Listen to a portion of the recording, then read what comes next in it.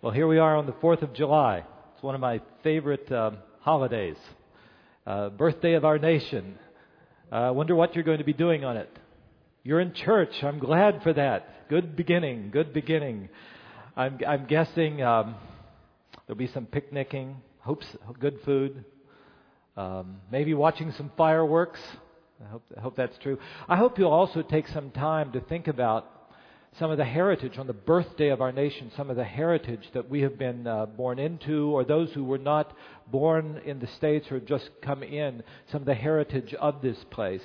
Last night, Chris and Brandon and I were watching some of the David McCullough's John Adams presentation. It's just a remarkable thing that I would encourage you to do. And John Adams, who became president in such an instrumental part of the early part of our country, making this strong case for what we call moral law, that all just and right laws really have to have their origins in the God who made this universe and in His character, His justice. It was amazing for me, sort of living in a postmodern world, to hear that case being made that I believe in so deeply. That the character of God is what determines what is just and compassionate and good and right. And to take time to think about people like our first president, George Washington, who was such a man of prayer and was so aware of his own sinfulness, couldn't believe that God would forgive him and give him a position of leadership, and wanted to lead righteously and justly, though he felt like, how can I do this? It's something that to me is inspiring.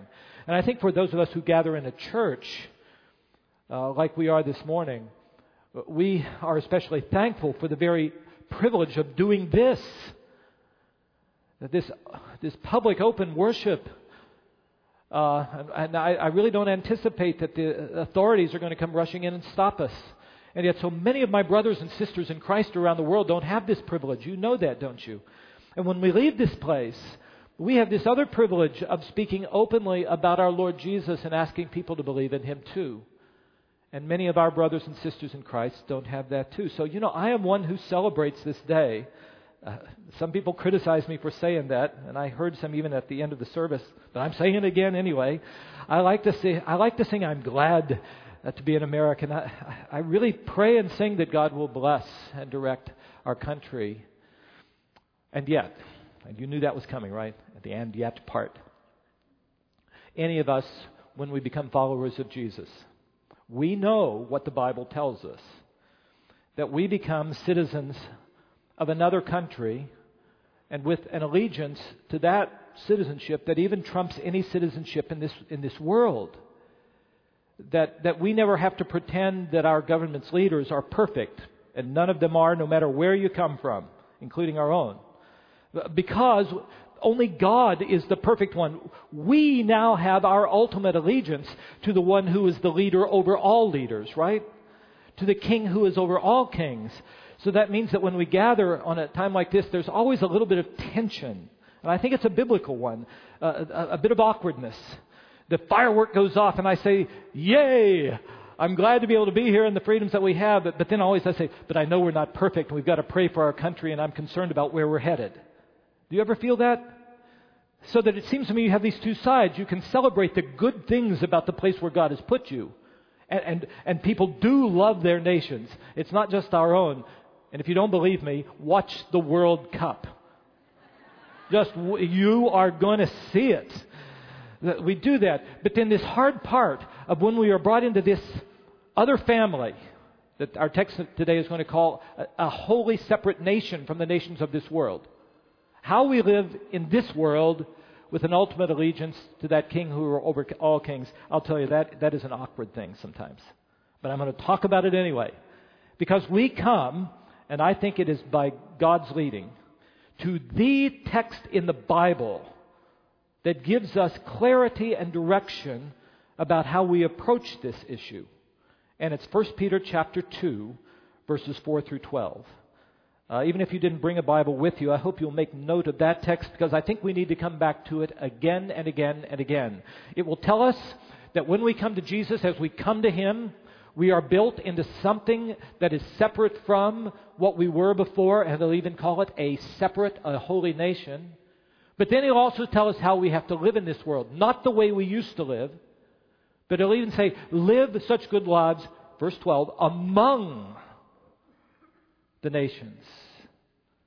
We're not going to be pulled out. We're going to be sent in among the nations, that people will see you, and even though sometimes want to accuse you of things, at the end of the day, they're going to see God at work in us and give praise to Him. All right, so that's what we're talking about.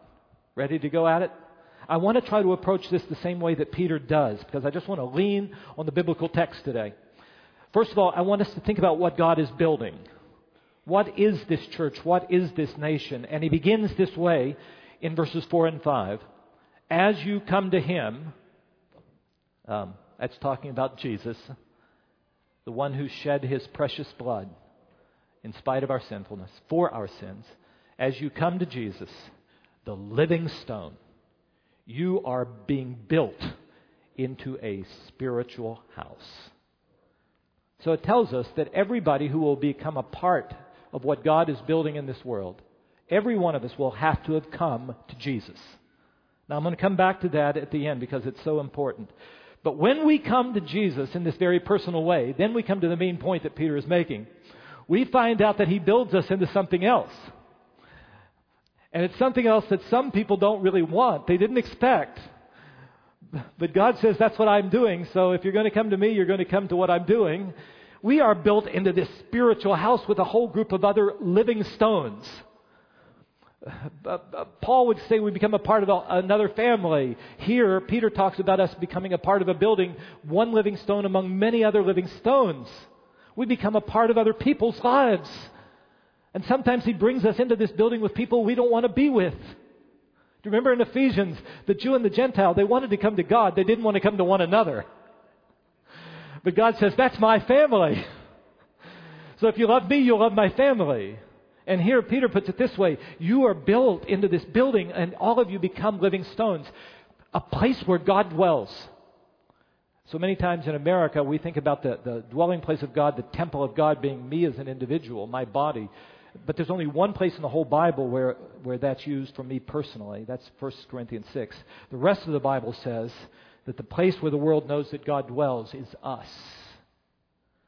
As we worship together, as you and I learn to make adjustments to one another, as we serve together as very different people, but only because we love Jesus, the world is going to look at that and they're going to see something about God. That's what he says.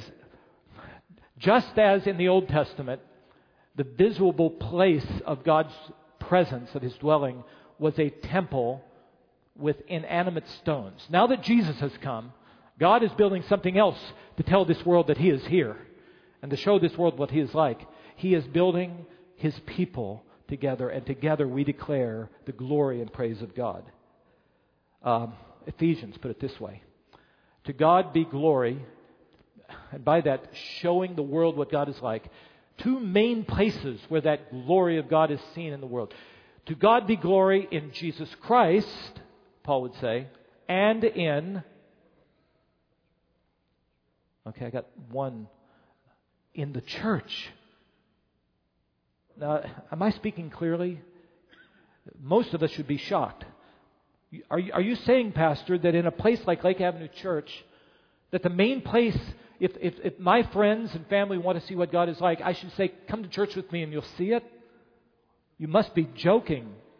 Look at these people sitting around me. They're so imperfect. Look at this pastor of ours. How are they going to see this? But do you remember I used this illustration when we were in Ephesians, in which I said, think about it this way. If you're a sports fan and you watch somebody like Kobe Bryant or as a Chicagoan, Michael Jordan, where do you see the greatest parts of their skills and their abilities? It's probably not going to be in the synchronized swimming pool. It will be on the basketball court. Music fans, if you want to see the greatest skills of a Pavarotti or of a great instrumentalist, you'll take a person to the concert hall.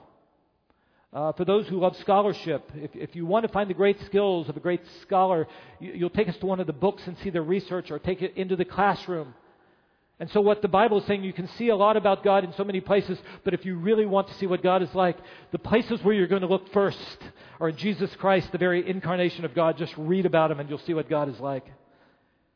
But if you don't want to read the Bible, come to church and you're going to see something about the amazing grace of God forgiving a group like this. The unity of the triune God as very different people are brought into one family. God is to be glorified. That means that the church is very different from what most Americans think the church is. We're such individualists. We think a church is a place we just sort of walk into and hopefully there'll be some good music that entertains me.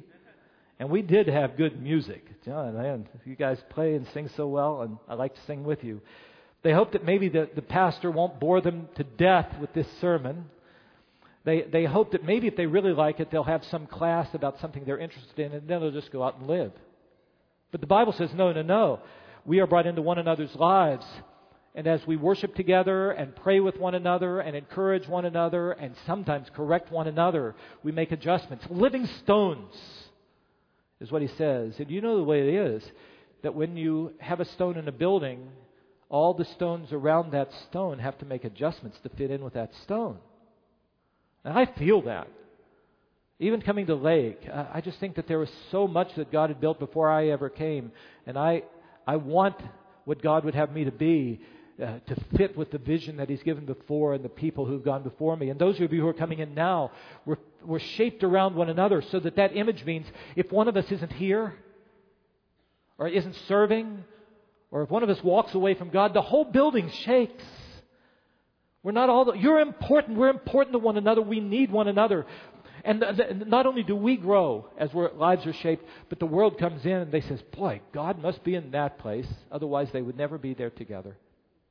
What does that look like? What I thought, and I'll take it to you. Years ago when I was in college, I read C.S. Lewis's book, The Four Loves. And there was one section that I have never forgotten that helps me with this. And I want you to listen carefully, okay? C.S. Lewis was at Cambridge and Oxford, Don, so you have to think with him. C.S. Lewis had a circle of friends, 3 friends, and one of them died. And he thought, naturally, as we would think, if you lose one, then of course you have more of the other. But he found out that that didn't happen, and he wrote about this. He said, if of 3 friends, A, B, and C, A should die, then B loses not only A, but A's part in C. Are you with me here? Does it take a Sudoku worker to follow this?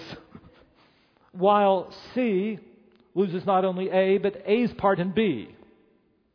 In each of my friends, there is something that only some other friend can fully bring out. By myself, I am not large enough to call the whole man into activity. I want some other lights other than my own to show off his facets. So now he said that Charles is dead. I shall never again see Ronald's reaction to a specifically Charles-like joke. Far from having more of Ronald, having him to myself now that Charles is away, I have less of Ronald. Does that ring true to you? Oh, I see this family that I love in this. We're going to be less with you, God. God must be sending us somebody to be in that place. But I found that. Have you ever been a circle of friends and then suddenly somebody's gone and you're not laughing as much? What happened? It's because God builds us into one another's lives. I think if we wrote a book about this, we would write it, It Takes a Village to Know a Person. And I think that that's what God is telling us here. And I'll tell you, if it takes all of us to see a little bit more of God, of one another, then just think about how much more true that is of God. Which flies right in the face of American Christianity. Did you know that George Barna, the pollster, did a poll of American churchgoers, and 81% said that they thought that they could know God and have a vibrant, growing, vital relationship with God without ever going to a church. I'll tell you, that's an idea of walking with God that comes straight out of our comfort zones, not out of the Bible. God puts us into one another's lives with people as strange as all of us sitting here today. and says, when you come together, you're going to see more. You're going to see more about me. And so the people who say, I'm just going to worship God alone, I'll get to know God, I'm telling you, you're only going to get to know a little bit about Him. And if you say, but I don't want to be with a group as diverse as this one, I'm just going to have people I really like myself in my little house. There's a movement. You're going to see only one perspective of what the great God is like. But instead, He builds us together. And together we know Him. And together we make known His praise and glory to this world.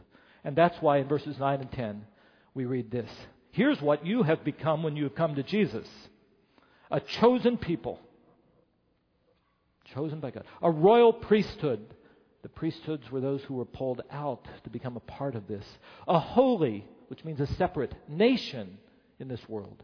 You become God's special possession so that you together may declare the praises of Him who called you out of darkness and into His wonderful light. And remember, Peter says, once you were not a people, but now you're the people of God. And once you had not received mercy, but now you have received mercy. I read that and I say, thank you. Hallelujah. I look out. You are a bunch of mercy-needing people. Did you know that?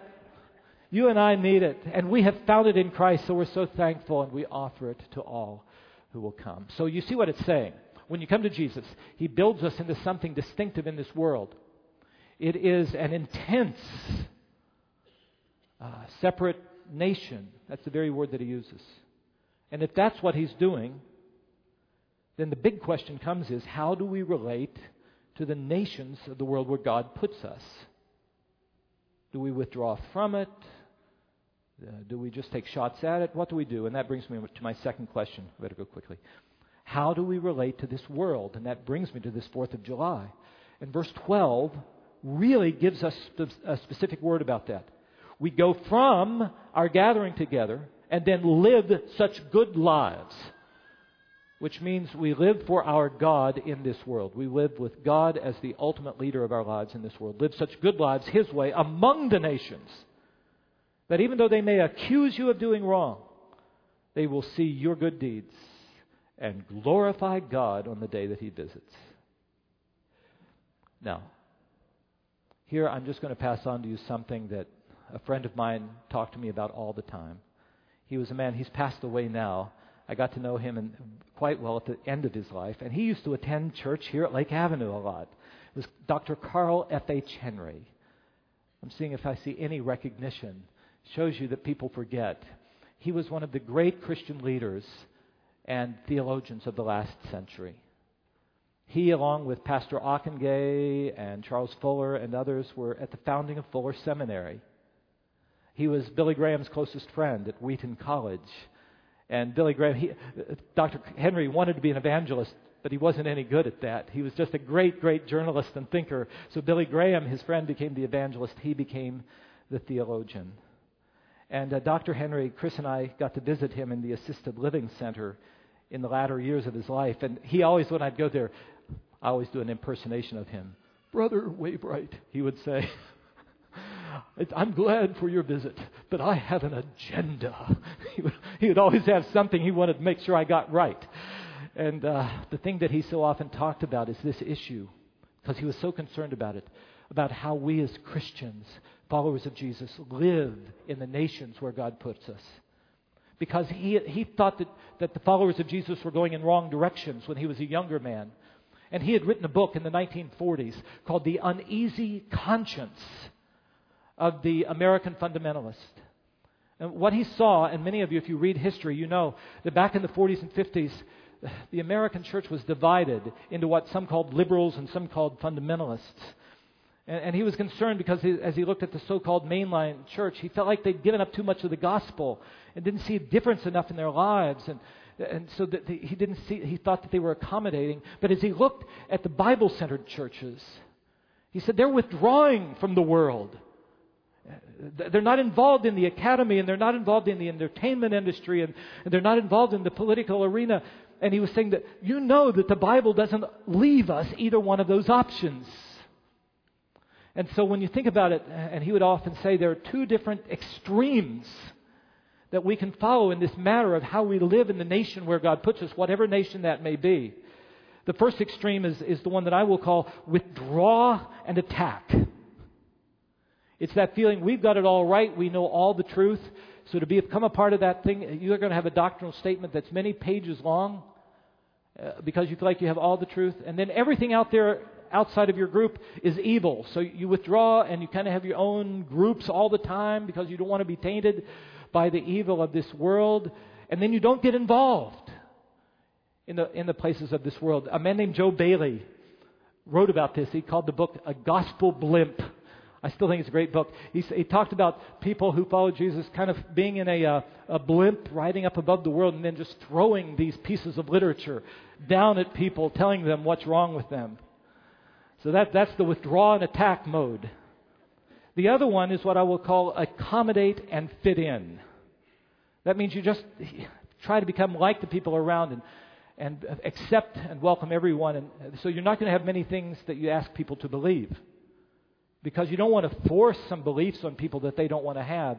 And you're not going to ask them to change their lives. You don't want them to feel uncomfortable. Everybody should be welcome just as you are. Everybody here can be at home, except, of course, for those who are intolerant. Otherwise, you can feel good in this group. Now, both of those groups, when you think about it, have one thing in common. They avoid suffering and awkwardness. The tension that I began the message with, they avoid it. The group, the withdraw and attack, avoids it because we only are spending time with people like ourselves and everything out there is bad. The accommodate and fit in, of course, you don't have anything you disagree with or won't tell them that anyway. So, of course, there's nothing that they can disagree with about you. Dr. Henry wrote the book, The Uneasy Conscience, because he says any of us who has read the Bible knows that the life of Jesus doesn't leave us that option. And here I'm just telling you, Peter doesn't leave us that option. He says, listen, what's going to happen? Verse 11. When you come to Jesus, you're going to feel sometimes like an alien and a stranger in this world. You see that in verse 11? But I'm urging you, abstain from what this world is going to be tugging you to do, which he calls sinful desires. The world is going to tell you, live this way, think this way. And you're going to say, no, I've got to live God's way. And it's always going to be a war. He uses that word. It wars against your soul. No. He says, now you go into the world, living such good lives among the nations. And you know, two things will happen. Sometimes they'll see good and give glory to God, and sometimes they'll just not want to live God's way and be irritated by it, and they'll accuse you of all sorts of things. It's the very same kind of thing Jesus said in the Sermon on the Mount. Chapter 5 of the book of Matthew, verses 1 through 12. Be different. He talks about these inner qualities that are like Jesus. And then he said, because you've got to be salt and light in this world. Jesus says, I'm going to send you into all arenas of this world. But when you go there, you've got to be salty. You've got to live God's way so that people will see your works, but then give praise to the Father in heaven. So, that's our calling, brothers and sisters. We are called into this thing that God is doing, but we are called to be a part of this world. And sometimes we're going to see wonderful things, and we're going to be shouting it out. We're going to have the fireworks go off and say, yay, I'm glad to be an American. And at the same time, we're going to be very concerned about some of the directions that our country is going, and we're going to have a prophetic role of calling us back to justice and to what is right. That's our calling, and it's an awkward one. What does it look like, that life? Now I get to the hard part. So here's what I'm going to do. I have looked back for so many years of my following Jesus at what brothers and sisters who have wrestled with this before you and I came on the scene, at how they said, this is how we live among the nations. And in the worship folder, I've even written some of it. In that first 100 years after the church was started, which would take us in the late part of the first century and into the second, Christians were always wrestling with this. They saw what Jesus said, and they saw what Peter said, and said, how do we live for God in the nation that God has put us in? And I think wherever you come from, that this will have such direct application. Now, I'm going to tell you, when I looked at what our brothers and sisters did, they were like us. They're not perfect, so I'm going to pass on what they saw. This is not Bible, but the way our brothers and sisters applied the Bible, maybe it will give us some guidance. I put together my top 10 list of the first 100 years. I'm not going to do it. I'm going to do it different from David Letterman because I'm going to be different. He goes from 10 to 1. I'm going to go from 1 to 10. Okay? Number 1, how are we going to live among the nations? a different citizenship. They had a commitment to being good citizens in the country that they were in, scrupulously keeping the laws of their nation unless they saw directly that the laws of God contradicted the laws of their nation. Then they had to obey God. And that started as early as the book of Acts, and Peter, who wrote this letter, was one who was involved in that. Number 2, prayer. They prayed for their governmental leaders. Even when those leaders were persecuting them. Even when Peter, who wrote this, would be put to death by one of them. And when the Bible commanded them to pray for their leaders, it wasn't just saying, get rid of them. It was praying for that they would be wise and do what is good and be kept from foolishness. And they had this commitment to pray for their leaders. Third, entertainment. Oh, Southern California, I'm meddling at this point. Well, no, this is my brothers and sisters before me. They refused to go to bloodthirsty entertainment venues like gladiatorial competitions. And because of that, they were called antisocial. 4, social action. They cared passionately and radically for the poor. And as one emperor said, not only their own, they care for ours as well. Such a commitment. 5, diversity.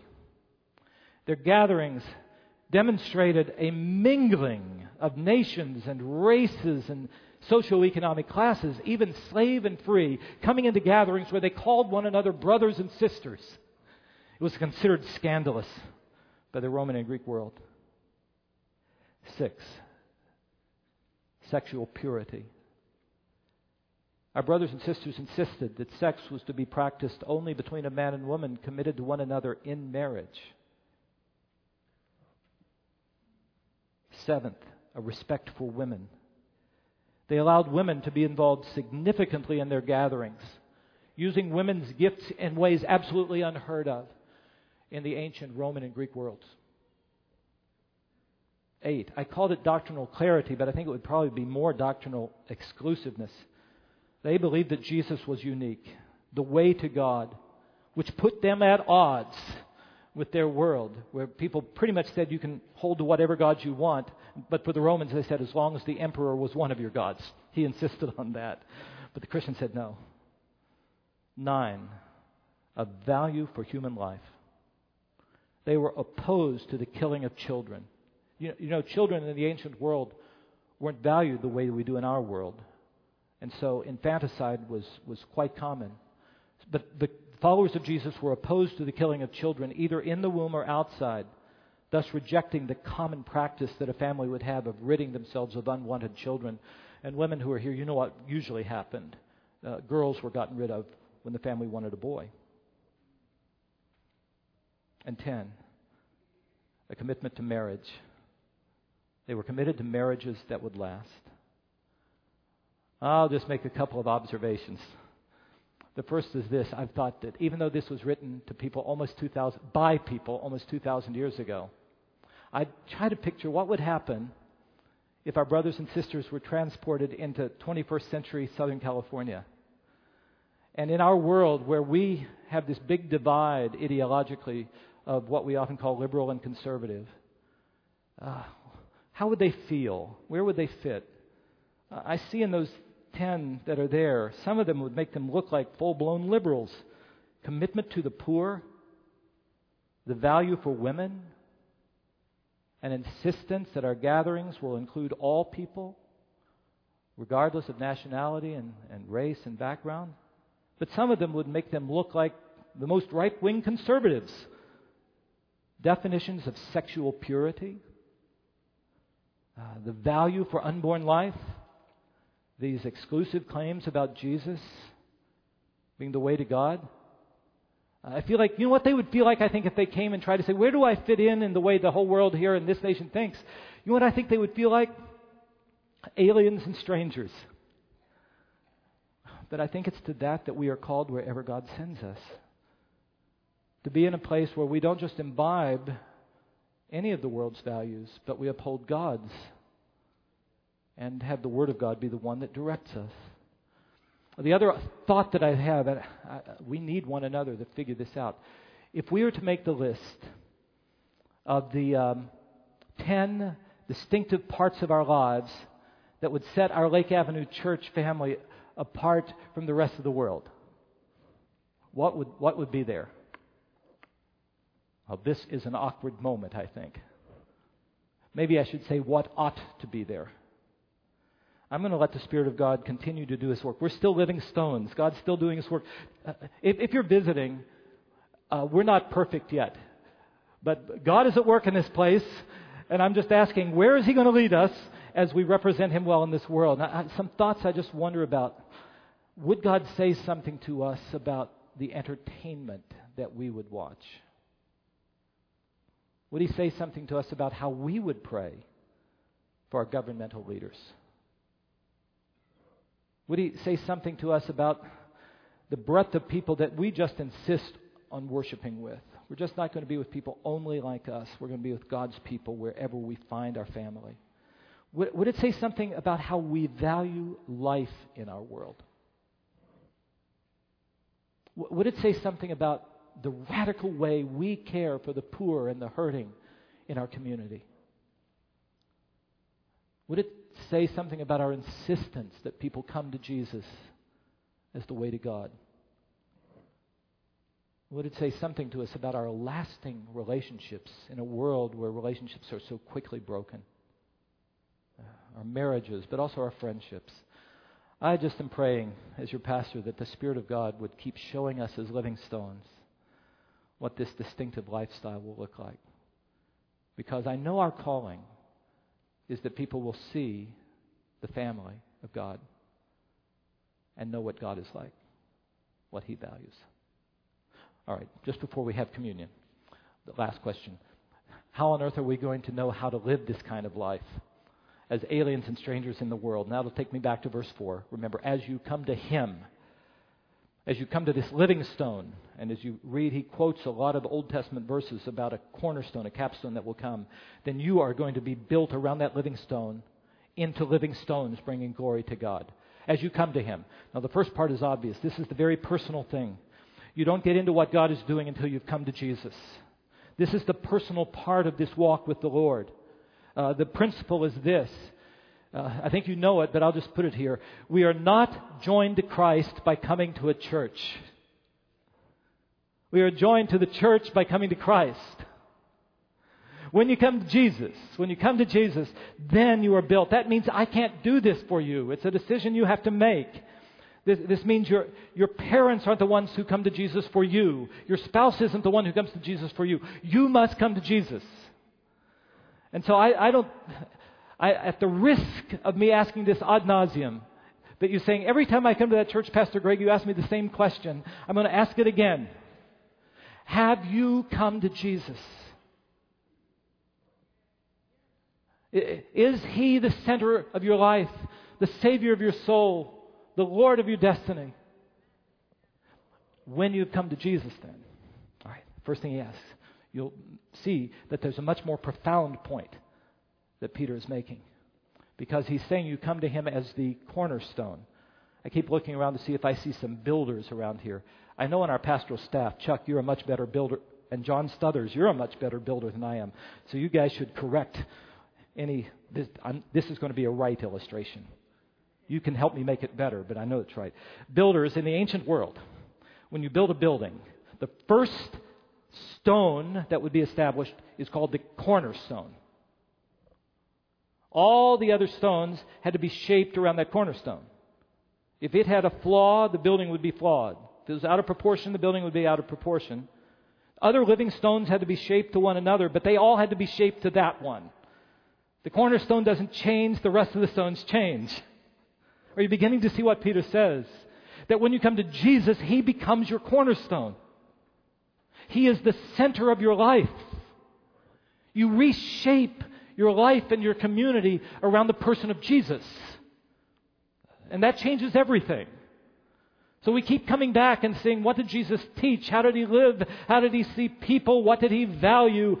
And we reshape our lives and our values and our relationships around the life of Jesus. We learn from one another as we see different parts together. But our lives get focused and we know how to live as Jesus is the cornerstone of our lives. There's a whole lot I want to say and will say in the coming weeks about that. But here are just a couple of statements. To do this, for this to make a difference in your life, I think you first have to admit that something else is the cornerstone of your life if Jesus is not. Read through verses 4 through 12 of 1 Peter 2 and you'll see that some people find Jesus precious. They believe in Him and find Him precious. But other people reject Him, and they reject Him because something else is their cornerstone. And if we come to Jesus, He must be the cornerstone. So the question is, what is the cornerstone of your life? How do you know what the cornerstone of your life is? Here's the question. What is there about your life that if you pull that out, you feel like your life might crumble?